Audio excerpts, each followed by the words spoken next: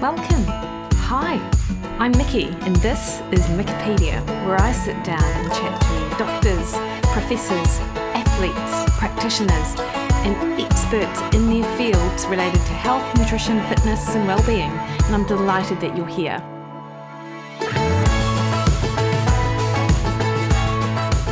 Morena everyone, happy 2022. We are into a new year and hopefully for everyone, a better one than 2021 was. My name is Mickey, you're listening to Wikipedia, and I am so excited to bring to you today the conversation that I had with Dr. Gabrielle Lyon. Dr. Gabrielle Lyon is an integrative physician who completed her fellowship in nutritional sciences and geriatrics at Washington University, St. Louis. She's a board certified in family medicine and completed her undergraduate work in human nutrition, vitamin and mineral metabolism. And you might have heard me talk in my interview with Professor Don Layman that I was having a conversation with Dr. Lyon in that podcast episode because Professor Don Layman was Dr. Lyon's supervisor as she went through her postgraduate degree in nutritional sciences. So she is an absolute wealth of knowledge when it comes to optimal health, longevity and performance, and she works closely with current and retired special operations military operators as part of the Task Force Dagger Foundation. In this interview with Dr. Lyon, we talked less about protein than I thought we would actually, and we in fact pivoted our conversation to talk about how you can take ownership of your health and health leadership. And I found it such a good conversation because it was directly in line with what Dr. Lyon is currently super interested and passionate in. And all you have to do is follow her on social media to see just some of the information that she is sharing with us. Before we kick off into the interview, I'd just like to remind you that Monday's Matter is going to kick off mid-January, January 18th to be exact. So we'll put links in the show notes as to how to sign up to that. It's an 8-week fat loss plan utilizing protein-sparing modified fast in that group support setting that incorporates a host of other things that allow you to meet your body composition goals in a way that is sustainable, realistic, and doesn't leave you feeling deprived and depressed because you're on a diet. This is my signature program, and I'm super excited to launch the summer edition in mid-January. But in order to get yourself organized, sign up now. All right, team, please enjoy my conversation with Dr. Gabrielle Lyon. Dr. Lyon, thank you so much for taking the time this evening to chat to me. I really appreciate it. And, one of the things I've noticed when I'm following you on social media and heard you talk on your YouTube channel, but also in other podcasts, is you're unapologetic and unwavering in your focus with protein, with muscle health, and the importance of this with longevity, which is quite, that message is not at odds, but it is a sort of opposing other people who are interested in longevity, which I definitely want to chat to you about. Great. But one of the first things I want to ask you is, can you share with us a little bit of your background as to how you got into nutrition and also, I suppose, your passion for this area? And I know that you've chatted before, I think on another podcast, about your grandmother and how she was an influence on you. Yeah, that's a really good question. I'm so glad that I have the opportunity to be able to share that with you. I would say that growing up, healthy ways of living were always a bit on the forefront. For example, there was no one in my family was overweight. My grandmother was really into fitness. Back in that day, that was maybe even before Jane Fonda, right? And she was really into a lot of cardio, but just very active. And it defined her. People thought she was weird. She would bring peanut butter with her all over the place. And it's interesting in retrospect, if she had known what I think that we know now, she probably would have even been in better shape.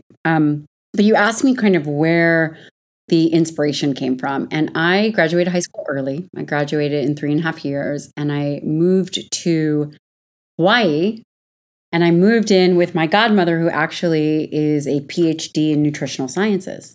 Your godmother. Yeah. I said grandmother. Yes. Okay. No, yeah. but my grandmother was very, very interested in health and wellness and fitness. And listen, my father was a collegiate wrestler. He was captain of the wrestling team at Penn. In order to do that, you obviously have to be pretty fit. I moved in with my godmother, and she is and was really ahead of her time. She was looking at food as medicine in a very functional root cause capacity. And it changed everything. It changed everything for me. I was so deeply inspired that at 17, I knew that that was going to be the path I was going to take. Yeah. And what is your sort of educational kind of background there, Gabrielle? So I did my undergraduate in human nutrition, vitamin mineral metabolism, and I did that at University of Illinois with Dr. Donald Lehman. He was a mentor very early on. Then I went to medical school. Following medical school, I did 2 years of psychiatry training, worked as a psychiatrist for a year, then did 3 years of family medicine, then did 2 more years as a postdoc in nutritional sciences, obesity medicine, and geriatrics. And what was it in your sort of postdoc? Was that the platform with which you now have your practice and your messaging and things like that? Like, what did you see in that postdoc? Yeah, that also is another good question. I think that after all those years of education, going on to, and you're a PhD, so you understand that going into academia is a different experience. Really, there's the clinical knowledge, and then academia is in and of itself its own unique bird. And it synthesizes things. And I was doing clinical research, and it was during that time where I was seeing, we were looking at we were doing interventional studies. And I remember just looking at the women, and one woman in particular, and looking at her brain, right? So we imaged her brain, fMRI. And she'd always struggled with her weight. And I was doing Alzheimer's and cognitive research at the time, as it also relates to body weight. And just looking at her brain, thinking, man, in the next 10 to 20 years, she wasn't probably going to struggle to remember her kid's name. It's plural. She was a mom of 3. And I realized that we were failing people so desperately. And that was a light bulb moment for me, really. Yeah. And so from there, Gabrielle, you obviously you see patients, you've got like a thriving clinic, but in addition to that, you're very active on social and you give a lot of your time on social, putting forth your messages in and around that muscle health and protein. And it feels like it's such a contentious topic. Like you wouldn't think that it would be, but my goodness, like it's really interesting because when I was doing it, it never was. Yeah. Yeah. It blows my mind that this is, for some reason, so controversial. Yeah. And, we can all agree that nutritional science is an evolving field. We can agree that metabolism is highly complex and that there are independent variables that we're now just starting to understand. Yeah. That being said, certain fundamental concepts don't change. Yeah. The quality of protein, the digestibility of protein, the need for aging muscle, whether the gut microbiome can generate amino acids on its own or whether we need essential amino acids, regardless of the way in which we get it. Biologically, from what we understand to the best of our knowledge now, there are truths in science that are repeated. And as you know, that if something is correct in its hypothesis or shows promise, it's repeatable, right? It's not some nebulous thing. Yeah. But it is. It's amazing how controversial protein is. And listen, it's so funny. There are aspects of it where I actually get tired of talking about it. Yeah. Can you imagine? I talk about it all the time. Yeah. But if I don't, right? So if I choose to not continue to educate and continue to speak out about it, then I'd be shying away from a responsibility that I have. Yeah, that's such an interesting point. I had this conversation with a friend of mine who also is a PhD, and he spends his time in the exercise field just helping people be more active, but in a really practical way. And I remember him saying to me that as a PhD, you have a responsibility, that you do have this knowledge and you have that passion. And this is a gift that you need to sort of share with people, because even if you feel like you are repeating yourself, that there will be people who are being bored by your message and the rest of it, there will always be a person that you will reach that you may not have reached with that particular post or that particular comment or, that kind of thing. And I feel that with your messaging as well, Dr. Lyon, it is. I mean, it is. It's, at some point, I really truthfully don't want to discuss protein anymore, but I have to because of just so much misinformation out there. And also, just as you had mentioned earlier, this concept of longevity. Yeah. If we were to listen to what the common narrative is, the narrative would be eat less protein, that affects longevity. And that is a really skewed way of looking at things, right? And now this is where my wheelhouse of training is. I am a trained geriatrician. For those of people who don't know what a geriatrician is, it's specializing in individuals in the later part of their life, 65 and up. It truly is end of life and older adults. And when you think about that, the narrative right now for individuals who don't deal with the aging population, these are physicians or bloggers or influencers that really haven't been in that arena of aging, because when you've been in the arena of aging, you are never going to say, hey, why don't we decrease your high quality protein? That's really going to change the longevity and trajectory of your life. Because if you think about it, at the end of life, okay, so let's say you decide to go vegan or vegetarian and your bone density is lower, your muscle mass is lower, and you've crippled yourself, but you live from 90 to 95 with full assistance, possibly bed rest, not ambulatory. Yeah. Okay, so that's one choice. Or you live till 90, totally on your own, completely vibrant, and still working out and having no indications or challenges with your activities of daily living. How would someone want to age? Yeah. So on that, and on the idea, like you say, gosh, you've talked about protein so much, and it's almost getting to that point where you're just, sick of it. What is it that you are interested and passionate about talking about, if anything? Is there a particular part of aging which you feel actually needs more attention, that we need to be considering more? Yeah. I don't think anyone's ever asked me that, but that's a fantastic question. One of the things that I'm very, very interested in is less about, I love metabolism and I love nutrition. I've dedicated my life to it. Yeah. I still talk to Don. Those conversations we have every day. And we just decided, if those people who are listening don't know, I have a YouTube channel in which I put conversations with my mentor. And this is a 20-year relationship with one of the world's best protein scientists. One of the things in over 15 years of clinical practice that I am very passionate about, and this may surprise you, but maybe not, is I'm very interested in human behavior. And I'm extremely interested in human predictability. Yeah. I have a very unique practice in where I service elite members of the military, special operations. It's, I take care of CEOs and very high, and really anybody who is high performing, right? So if you like my message and you like my vibe with that, I know it sounds cheesy, then, you resonate with me. Those are the typical patients that I bring in.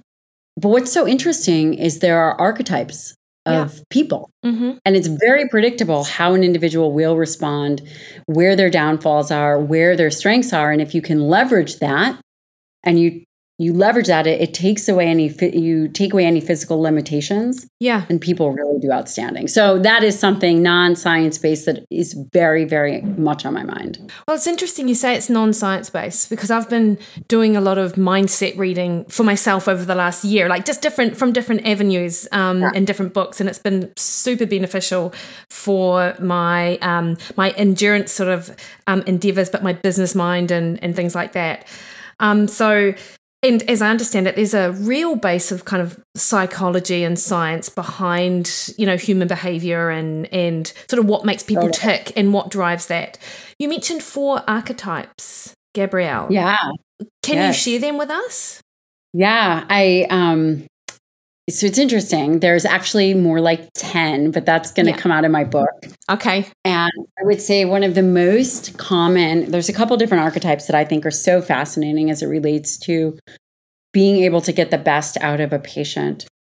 There is the CEO archetype, probably the one that I get the most. And they're interesting. They push really hard and their pitfalls are very predictable.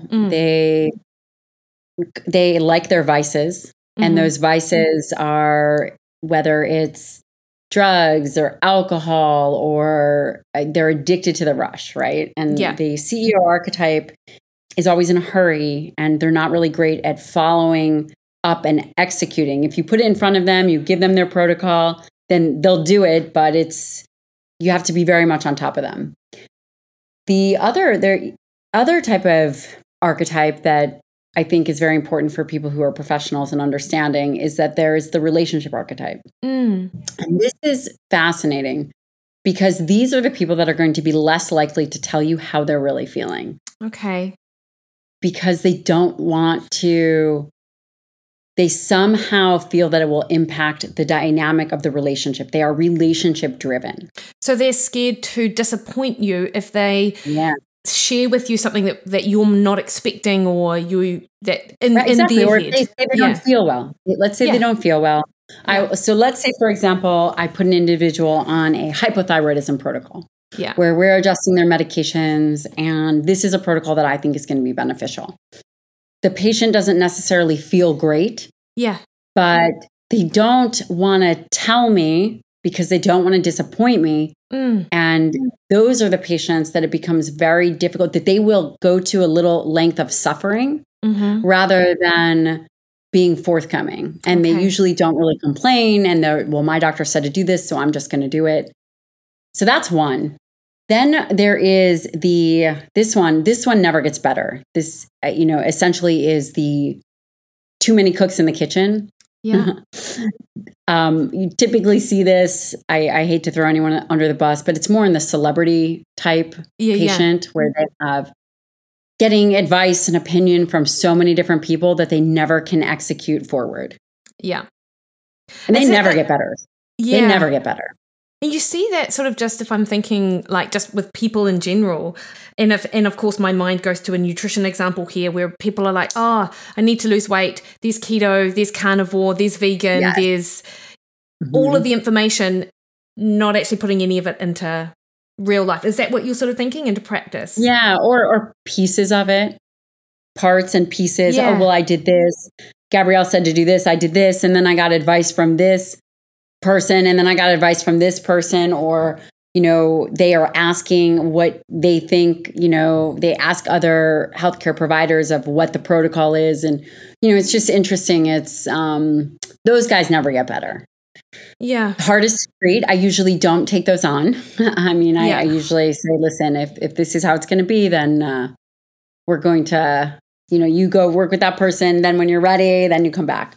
The other, let's see, what's the other one? The questioner patient is always interesting. Those are fantastic. My husband is a questioner patient. He will do whatever you tell him, but he has to know why. And he has to understand the mechanism. This is more of the cerebral type. You're probably more of a questioner. And you'll execute, but you have to know why.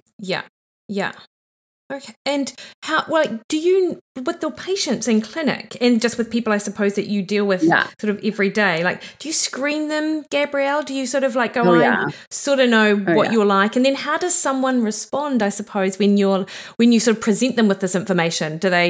Are people aware in your experience of their sort of personality type or? I would say no. I think that I think probably one of the best skill sets that I offer patients is listening. It's really interesting. The healthcare system in the US doesn't provide a space where people feel heard. And that really affects, number one, their capacity for optimal health, whether it's nutrition, whether it's training, whether it's whatever it is that they're going through. And I think it also leads to a lot of misdiagnoses because medicine right now has transitioned to become very algorithmic, which I think is very valuable. because of the volume, but it loses its magic and it loses its art. And when you lose the art of medicine, being able to truly help people diminishes. Yeah. Yeah. I totally appreciate that. And we often talk in with my colleagues about the art and science of nutrition. The scientific principles, but actually you need to apply them to the individual in order for them to actually be successful. Because if you don't understand that person and their situation and their personality type, then you could have the perfect diet, but it's not perfect for them, so it will never work. I had an experience that now in retrospect, I realize why that was possible. I obviously am very protein forward, and my protein recommendations are 1 gram per pound ideal body weight. That is definitely on the higher end, but defendable by science. Mm-hmm. And I had one patient that was just like, I am not losing weight, I'm gaining weight. And it's very difficult to, number one, overeat protein. And number two, to overeat enough protein to actually put on weight from protein. I mean, certainly it is based on calories in, calories out, the nuances of the equation, which I think is why there's a lot of arguing in our space. There's that calories in versus calories out, and people are saying, well, it's the quality of the calories. And, does any of that matter? I think that is more nuanced as it relates to the gut microbiome, which certainly will come out more, I believe, some of the more recent studies. But so I was sitting in clinic and I was earlier on in my career, and I was just thinking, well, everybody should have this amount of protein, and this is how it should be for everybody. Because the science would say this amount of protein will stimulate muscle, it'll improve glycemic regulation, all this stuff. And she came back and she was heavier. She was like some ridiculous amount, like 7 pounds heavier. Mm-hmm. And she had put on muscle. She was a hyper-responder to muscle, and she was like miserable. And I will never forget that then she went to a more vegetarian diet and just felt so much better, lost weight. And, you speak to the individuality, and I think that is in part very important. What I think is going to happen is that we're going to begin to learn more about the gut microbiome that we don't know. For example, we do believe that amino acids are essential, and we defined the essential amino acids to be amino acids that we get through the diet, right? That we have to eat them. However, some recent papers are coming out, a collection of a couple, in a few different labs have come out that would indicate that our microbiome can actually generate some of those essential amino acids. Yeah. And that in fact, some of those amino acids are absorbed in the colon as opposed to the small intestine. Amazing. So there's all these things that while we can understand the core fundamentals, I think things are, it's still changing. Yeah. And, if I think to your sort of personality types and human behavior stuff. So obviously part of it is us as practitioners recognizing that everyone is different and sort of understanding and allowing for that. Also, you had a post up recently, Gabrielle, about health leadership, and I absolutely loved it because I felt like it was almost the personal responsibility message, but it was a much more empowering way to put it. Because personal responsibility to me almost sounds like blame, like you're blaming an individual for something, whereas health leadership is sort of requesting that people take ownership of their space and them recognizing that they are in fact, the owners of their health, and they can take some control. Yeah, you can take a lot of control. If we think about leadership as what is leadership? And I think it's really the ability to navigate your own personal direction and intention. Where you can never ask someone to be or do more than you're willing to do. And I think right now in society, it's very victim-based. Oh, well, this just happened to me, or, whatever it is. That's wrong. It's not just personal accountability, but it is, what are you willing to sacrifice? How are you willing to show up in terms of leading from the front, doing that, being the person that you're telling other people to be. And I think that that's very valuable. And what does that mean? Does that mean personally? It does. It also means professionally. I think that there is a professional responsibility in health leadership. For example, one of the reasons I agreed to do this podcast is because I think that you're doing great work and you are leading from the front, and it's important. Yeah. So that's really what I think about in terms of health leadership is transferring the victim kind of weather reporting mentality to showing up and executing. Yeah. And, do your clients or your patients, do they respond well to that sort of ownership themselves? Or is it a surprise to them that well, probably not for you, because people who come to your clinic will know. Yeah, I know. Yeah. But what do you think in general? Do you think people are ready to sort of recognize their own sort of role? I really think it's 50-50. I think so I take care of a lot of people that are business oriented and own their own business, more entrepreneurial. And I always am fascinated because so first of all, the success of any business is dependent on the success of the visionary. Yeah. And actually, when you take it one step further, the health of that visionary. How are they feeling? How are they showing up? A business can only go so far. And that common denominator, that kind of linchpin piece is health. Yeah. And that's really interesting to think about. So when an individual shows up, the question becomes, do they feel like they can do it? Or, are these people surprised when they hear me talk? The way in which I practice medicine, I don't think is for the faint of heart. If you are extremely sensitive and want to blame and want to stay stuck, then you go to somebody else.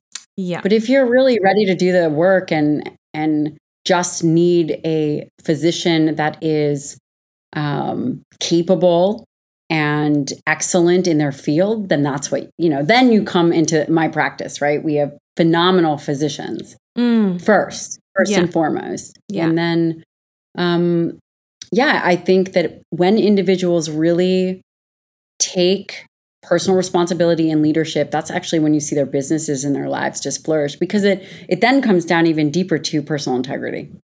Yeah. Yeah. So they're just showing up and they're doing the work in all areas. Yeah. Yeah, it's absolutely. Actually, it is multifactorial and it's multidimensional in terms of the area in which they do their work, whether it's time management or money management or their home life, whatever it is, there are these domains that you must execute. Yeah. And, when we think about health and nutrition, I would love, and I just don't see this right now, I don't see the interface between the two. What you see out there now is you see good scientists. Of course, you see bad scientists, but you see the nutritional science aspect, which is a hard science. It's not like it's a soft science where it's a pseudoscience. It is a biochemically based science. But you don't see often an interface between the hard science of it and then the aspect of human behavior. You just don't. Many practitioners, and I would love to see, because in clinical practice, it really is the marriage of both. Yeah. It has to be. And it's in all those domains. It's not just, I use emotional or health, emotional leadership or health leadership as one piece of it, but it would be very interesting to see more individuals and more health care leaders really talk about the interface.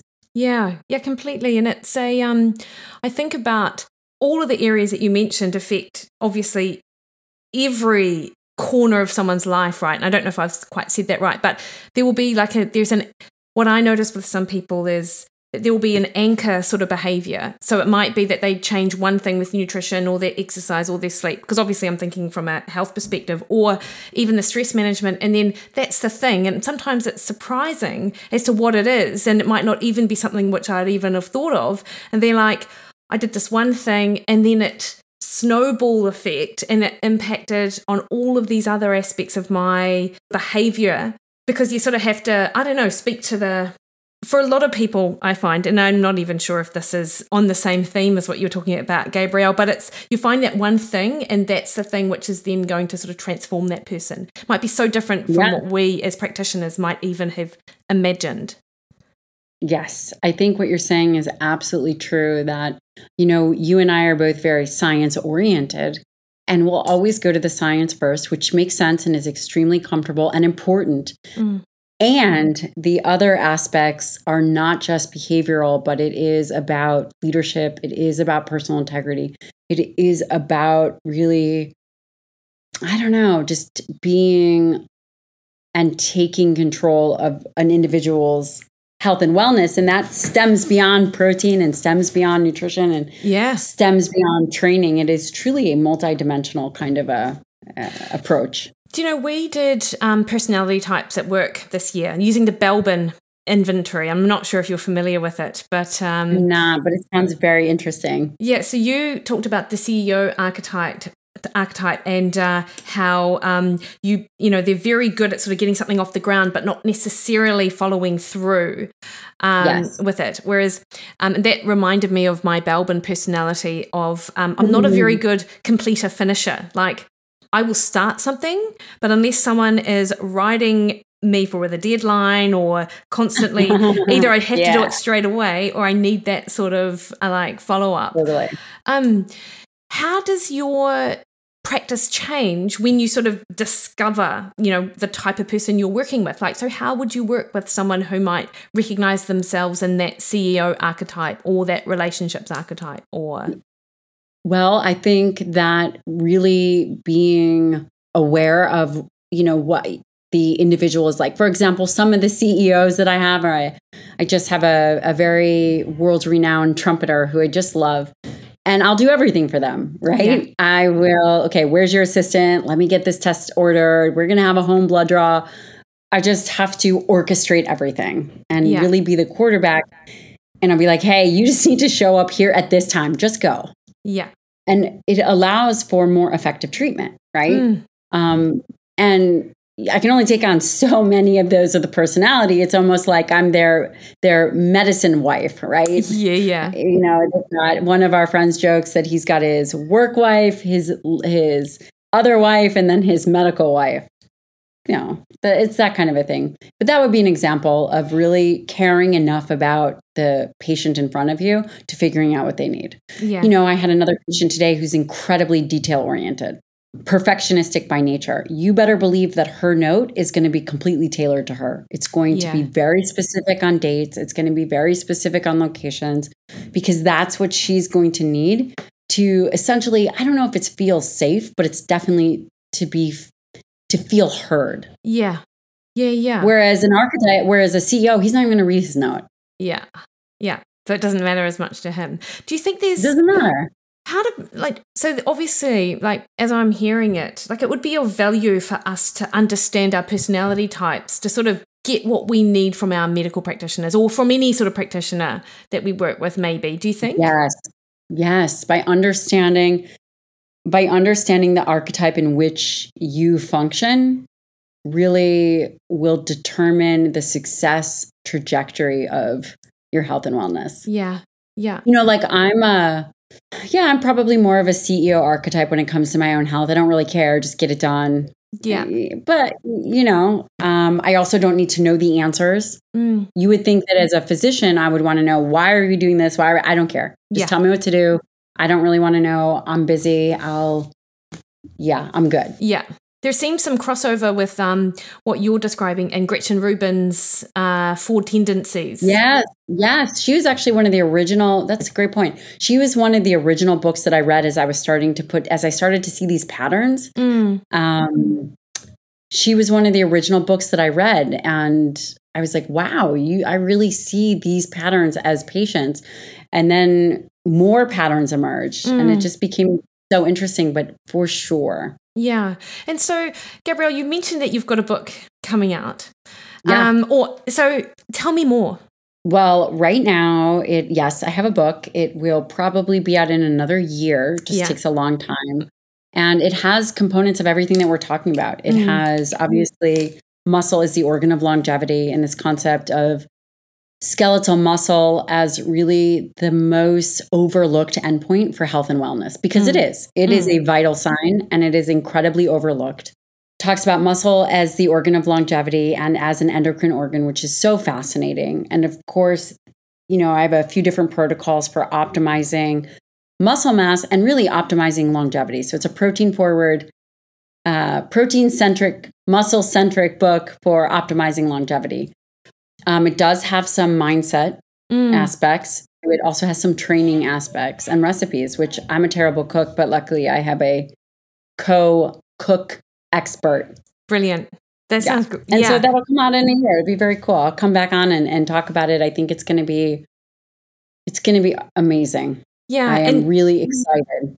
I can imagine. And I also can't imagine this where you're at with it right now, just because as I understand, writing a book it's a big task. It's a big task, particularly in relation to everything else that you've got going on. Can I ask? What do you mean, like two very little children and a man-child in medical school? Yeah, exactly. What are you talking about? And I run a full-time concierge medical practice. Yeah, no. Yeah, you got a lot going on. So do you? What are your thoughts on biological age, Dr. Lyon? Biological age versus what? Chronological age? Or yeah, because there's a really big sort of push in that longevity space, looking at these sort of these metabolic biomarkers, like NAD plus and I don't know, cholesterol. I can't think of other things, but sort of and if you really optimize these things, then you're really going to extend your lifespan. And obviously, we spoke of the difference between a 95-year-old with no muscle and a 90-year-old who's buff. Absolutely. And how do we define extend our lifespan? Are we really designed to live to 120 or whatever?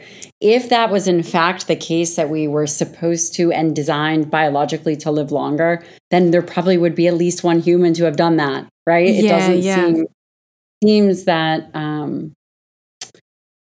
aside from the tortoise or whatever it is, there is an endpoint. And I ultimately think people don't want to accept that. Yeah. And I think life is very short, and we all, it's scary. Nobody wants to end it. And one would love to think about extending a lifespan. I think biological age is a real thing. And I think that, it's interesting. I try not to put limitations on it. My dad said he's going to live to be 150 or whatever. He's 70. Yeah. Is that true? Can you do that? There are some people in this space that say they're going to live to that kind of age. I mean, maybe there's things happening we don't even know about. Yeah.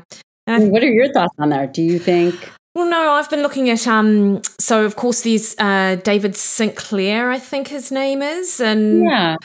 But yes. I don't know. I listened to a couple of podcast interviews with him, and I'm not sold on it. And I mean, I'm no expert, but I don't know his reasoning for why he thinks something is the sort of panacea to aging.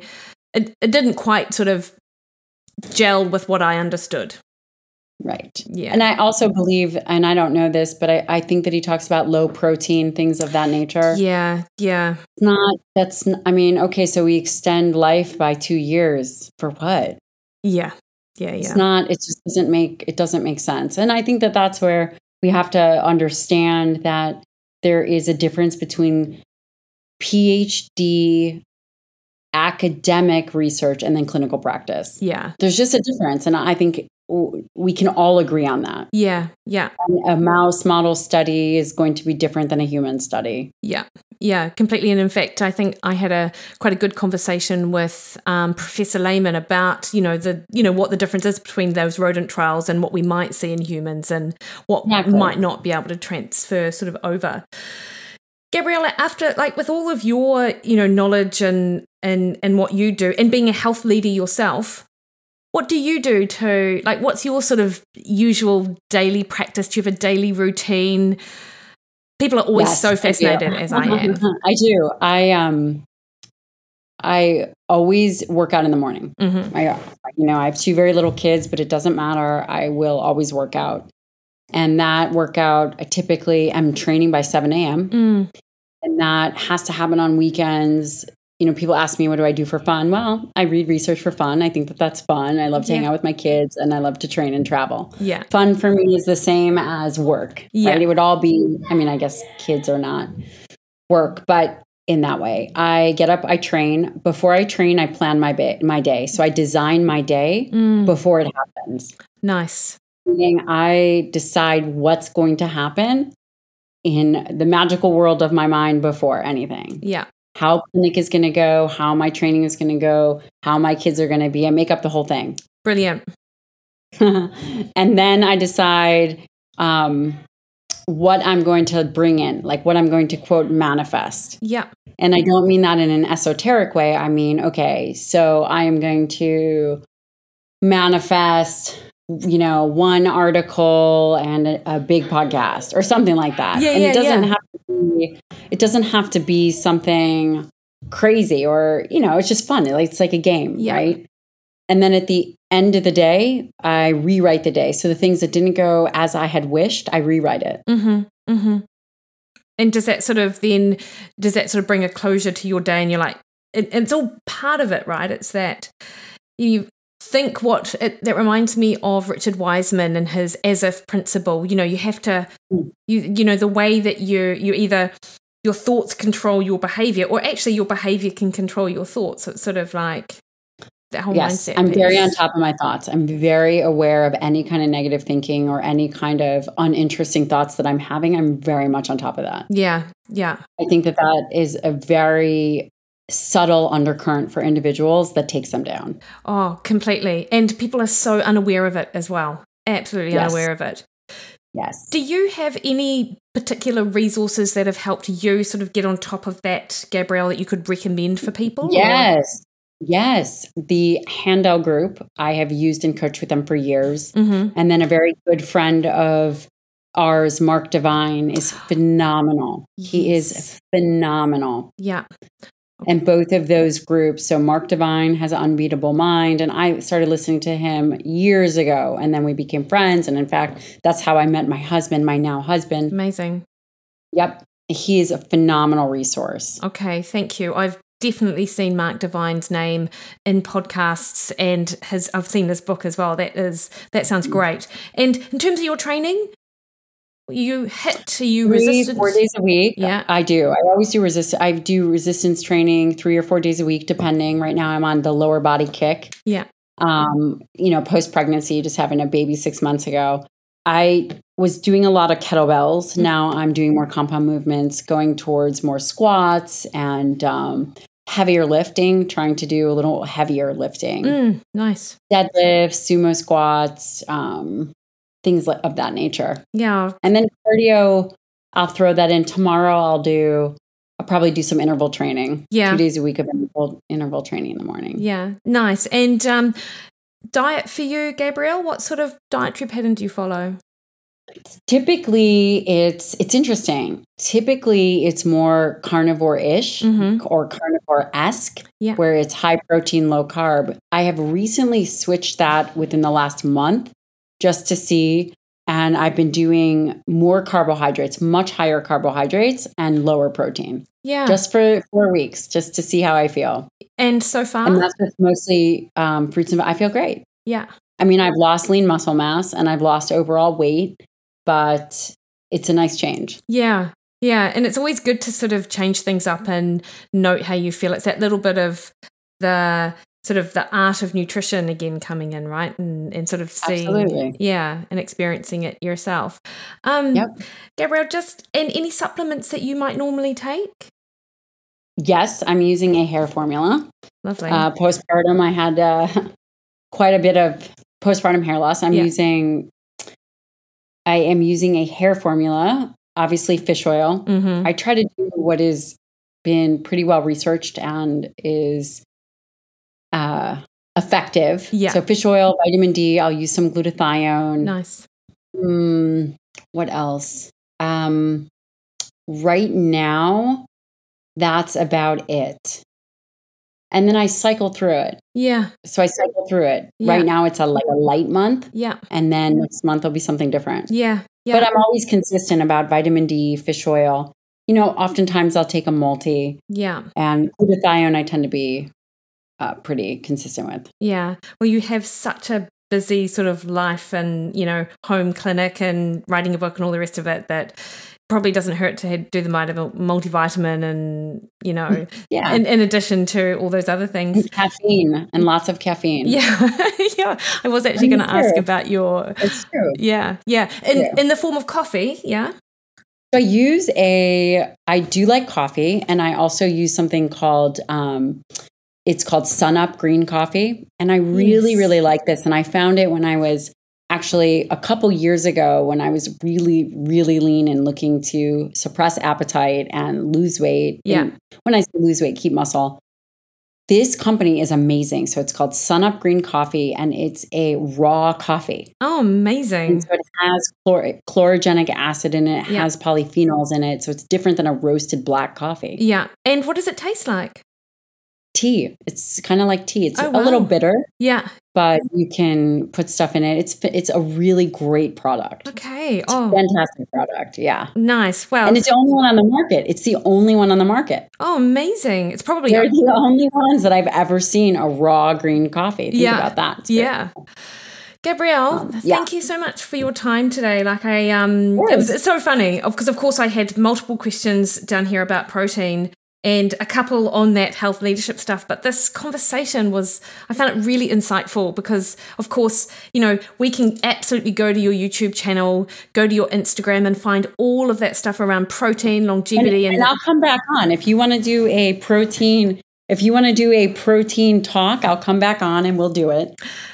I am just so grateful. This is one of the only conversations that I've been able to talk freely about some of the other things that are of interest to me. So this is probably one of my favorite podcasts. And I really appreciate you asking these questions and kind of going with it. And I'm, of course, happy to come back and talk about protein because obviously we know protein is the most important macronutrient. But there are other important domains to health and wellness. There really are. And I think, they're often overlooked because we're looking for that one shiny little thing, that magic pill that's going to sort of, bring us everything that we want. Whereas within ourselves, I suppose, in order to, find that healthy elixir. Yes. Gabrielle, thank you. And obviously, so can you tell us your Instagram handle? I'm obviously going to put all this in the show notes. Sure. Dr. Gabrielle Lyon, Lyon.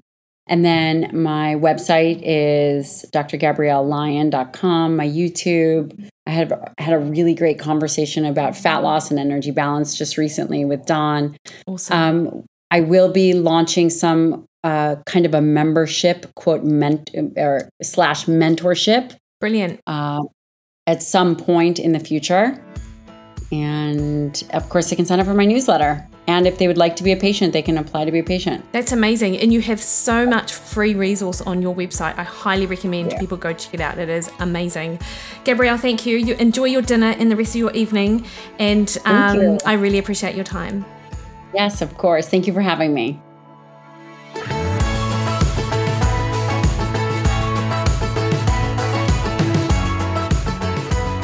Alrighty, I hope you guys enjoyed that, and you can find Dr. Lyon over on Instagram and at her website drgabriellelyon.com, and we will put links to her contact information in the show notes as well.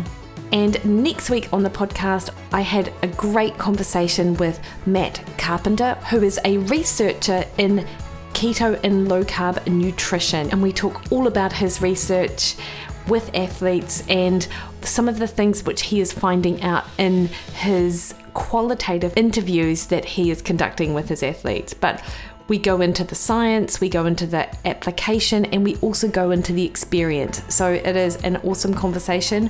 That is next week on Wikipedia. Until that time, you can catch me on Facebook at Mickey Williden Nutrition, over on Twitter and Instagram at Mickey Williden, or on my website, mickeywilliden.com, where you can sign up to any one of my meal plans, including the Monday's Matter, which I mentioned earlier, book a one-on-one consultation with me, or sign up to Recipe Portal Access, which gives you access to over 650 recipes which are regularly updated. You get my weekly email, you get the opportunity to pick my brain on anything nutrition related specific to you, and you also get access to the Facebook page for members where we conduct Q&As and do member only Facebook Lives. Alright team, you enjoy the rest of your week and look forward to catching up with you next week. See you later.